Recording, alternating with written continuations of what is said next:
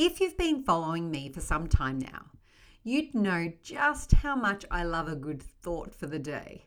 Some are there to break up the day and provide some fun. Others are there to have you thinking about business-related topics.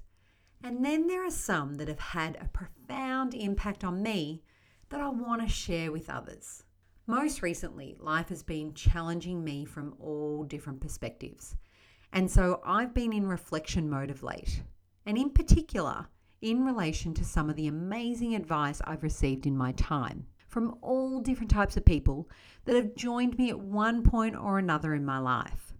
So in this episode, I wanted to share the greatest piece of advice I'd ever received, one that I have lived by both professionally and personally. So take a listen. I'm Amy Bajada, CPA by trade, not in nature, now financial coach to businesses globally. The Boring Shit You Need to Know in Business podcast was created with business owners and aspiring business owners in mind. It's a way to bring you simple yet effective business strategies, explore the art of being in business, and challenge the notion that our financial numbers are boring. If you're looking to improve your profitability, increase your cash, and grow your business, you're in the right place. Join me and other business owners as we discuss the boring shit you need to know in business. I'm going to take you back a bit to high school days. Yes, I told you it was back a bit.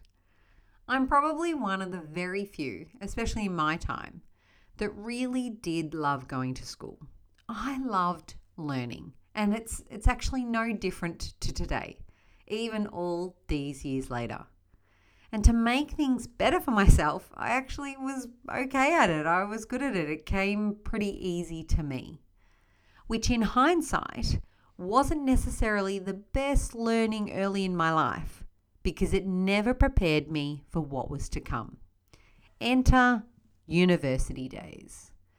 Got the score I wanted and needed to get into my first preference, and therefore got the offer.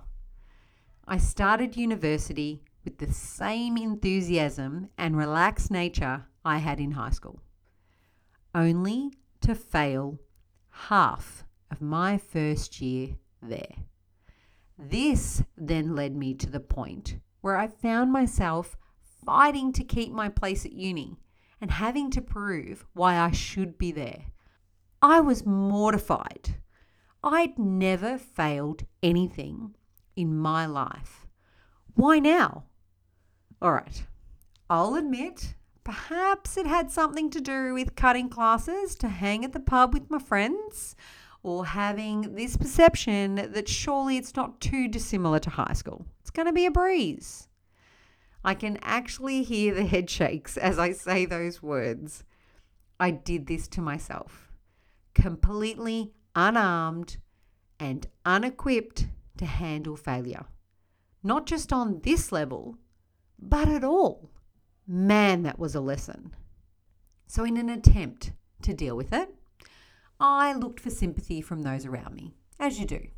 I recall chatting to my dad about it, who had been amazingly supportive of everything I'd done up to that point and, might I add, ever since. He simply looked at me and said very casually, "Well, that was something that needed to happen." Wait, what? That was his advice? Here I am, tail between my legs, looking for sympathy, and all I got from him was, "Well, you have to fail." What? That was not the response I was expecting. Where was that pep talk to keep me motivated? Where was the, "It's going to be all right, Amy. Don't worry, you'll be fine"? Instead, I simply got, "Well, you needed to fail." Shit, man, was he right? I needed to fail. To feel the fear, to understand the pain, and to have something to hold on to that would create the momentum for me to get back up better than before and achieve what I needed to achieve. I had to fail. Now there is a lesson I didn't think was on the cards. We go through life thinking that the motivation will come in the way of positive sounding words, of momentous speeches of love and support. But I was wrong, because the love and support that I needed right at that point in time, even though I didn't know it, came with the words, "You needed to fail." And these became the words that I would forever be motivated by. Don't get me wrong, I never wanted to fail, and I still don't want to fail. So it's not like I go out of my way to do so, but man, I'm less afraid of it now. But in a good way. It's made me more likely to take a chance. It gives me more of an opportunity to give something a go. It allows me to change direction, to try something new. And it's been helpful not only in my career, but my personal life also. When I lived and knew firsthand the successes that came of my failures, it actually changed the way I saw the world around me. Even though I'd failed half of my first year at uni, I went on to kick butt and graduate with a double degree. I then went on to do my CPA. It allowed me to take the chance on designing my career the way I wanted to. I knew that I didn't want no textbook career. I wanted to experience industry, to experience creative workplaces, and work with dynamic people that would play a pivotal part in my experience and business foundations, to set me up to then run my own business eventually. So I knew I needed to go after everything I wanted without fear of failing. From this advice came this new concept to me, and that was to have something I've never had, I have to do something I've never done. And for me, they worked together in tandem. Because if I could master the fear of failure and know that failure has to happen for me to progress, I could do the things I'd never done to have the things I always wanted. I remember having my sights set on working with a particular company. It was a brand that I loved, but more so, I needed to gain experience in the retail and wholesale industries to truly fill that gap in my resume and my learnings. So I wrote them a letter. The letter contained the sentence, literally, "It would be remiss of you not to hire me." It was bold, straight to the point, but important enough to be said. And if I do say so myself, it stood out. It made a statement about who I was as a person and showed that I was willing to back myself. I got an interview, and the reporting manager of the role said to me during that interview that they were excited to meet the person who confidently wrote that letter. And they knew there and then that it would be remiss of them not to hire me. I was so excited. Through fear of failing, I'd landed my ideal job. And it was everything I needed it to be for my career and experience and so much more. So to have something I always wanted, I had to do something I'd never done. I say this by way of demonstrating that some of the best advice comes in the most unexpected ways at times. And often we aren't looking for these cues in our daily life that so often get missed, and it's a shame. Similarly, and probably most recently, I was learning about building online courses so that I could continue to provide value and to do so by reaching more people. Often, time and time again, my monthly one-on-one sessions are capped and sold out because the nature of the work that I do with my clients is so tailored that it's difficult to take on more. So the natural progression for me in my business was to perhaps do an online course. Now, I had developed an online course before, which was my Know Your Numbers course. It was this all and sundry course about knowing your numbers in small business. And it did okay for the most part. I did all the right things. I listened to my audience and their needs. I developed the course that centered around these requirements that they asked of me. But those that said they would join didn't. And I tell you what, it shook me more than just a little. I felt the failure of it. I'd spent so much time researching, developing, and finessing this course that I thought I'd had it right. But clearly, bottom line is, if it's not selling, something is not right. And therefore, you don't take that personally. You go back to the drawing board. But this time around, for some reason, it had rattled me so much so that I just stuck with what I knew. I just went back to servicing my one-on-one clients and keeping myself stuck in that safe zone, happy to be there.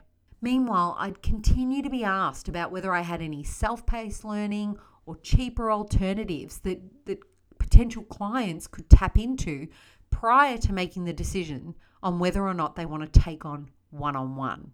And it brought me full circle back to the online space, and in particular, online courses. But I can tell you what, at that point in time, I was so afraid to go down this path again.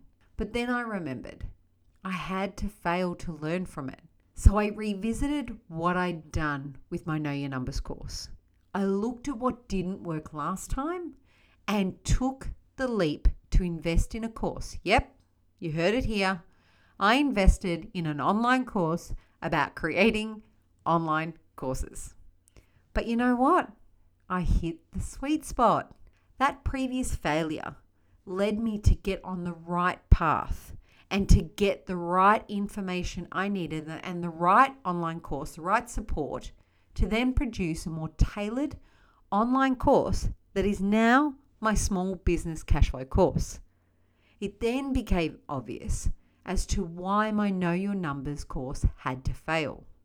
The differences were clear and therefore highlighted what my clients now needed. In particular, what stood out the most was the live weekly sessions. Some of the most valuable feedback I got during my research was that there needed to be a balance of self-paced learning and connection with me throughout the course, so that questions could be asked, so that accountability was present to get the course completed and all of the strategies into place. So unlike my Know Your Numbers course, which was completely self-paced, go it alone, my small business cash flow course is improved with a live connection component and is now very successful. But now it's also planted the seed for a new small business pricing course, along with a kick-ass revision of my Know Your Numbers course that I still am very supportive of, and it's my baby and I love it. But it's now given me these ideas for the revision that will be bigger and better than ever before. And all of this is through failing. All through that little piece of advice, 1 July when I was 18, that I needed to fail. Wow, who would have thought it? So now when I create anything for my business, or even when I think about, say, my son's needs to help him through life, I think about this need for failure. Do I want to shield him from this forever? Of course I do. I don't want him feeling the pain of failure. I hate that thought with every part of me. It's the mum in me. But I also know he'll need to feel it to move forward into greatness. So whenever I talk about things like this with him, I ensure he understands that it doesn't stop at the failure. You don't concede defeat and do nothing with it. It's what I continually do even in my work. When I put out a piece of content, I don't concede defeat and do nothing with it. I try and tweak it. So with my son, he must do something with that learning. I must do something with that learning for it to truly have been worth the try in the first place. Now, he doesn't get it just yet. He's only 10. But hey, we're working on it. And sometimes I don't get it, and it's not perfect, but I'm trying. Now, before I wrap this up, I did just want to quickly talk to that other piece of advice I said earlier. To have something I've never had, I have to do something I've never done. Because I live by that as well. It's funny, I was thinking about this exact piece of advice late last year when I was told by the greater beings that Instagram Reels were where I needed to be for my business. And I have to laugh, right? I just laugh at the thought of it. Anyway, I did this challenge, even though I didn't want to, because it felt to me unnatural and extremely uncomfortable. But you know what? To have something I've never had, I have to do something I've never done, including Reels. So here I was going about my business, doing these Reels. I think it was a 90 Reels in 90 days challenge or something to that effect. I got 3 or 4 days shy of the 90-day end date to only realize that I hadn't quite worked out what I wanted from this challenge. And therefore, was I really going to get anything out of it? Let me tell you the short answer. It gave me nothing. Nothing. No engagement, no real support from my online community. And in essence, if I think about it, it wasn't necessarily anything I wanted from it. But, the noise about being in business and doing reels, you tend to challenge everything. But upon reflection, I will say this. I did actually get something from it. And that was a clear sense of who I am. And I can tell you right now, dancing around on reels, it ain't me. So look, if anything, I got wisdom out of it. And that's something, I guess. To be clear, as I close this discussion out, failure isn't something I go in search of. I go in search of opportunity. And if I fail, I look for something to take from it every single time now. I'm no longer afraid of it because there are some things I need to fail at to nail this thing called business and life. So, my friends, I impart on you, look for the advice. You just never know in what form it's hidden. You just never know. It might change your life. Stay well, my friends. Until next time, I hope you make it count. To learn more about the boring shit you need to know in business, head to my website, www.amybajada.com.au/podcast, where you will find all my latest and greatest podcast episodes for you to enjoy. To be notified of new podcast episodes when they become available, be sure to hit that notification where you're listening to this podcast. Stay well, my friend.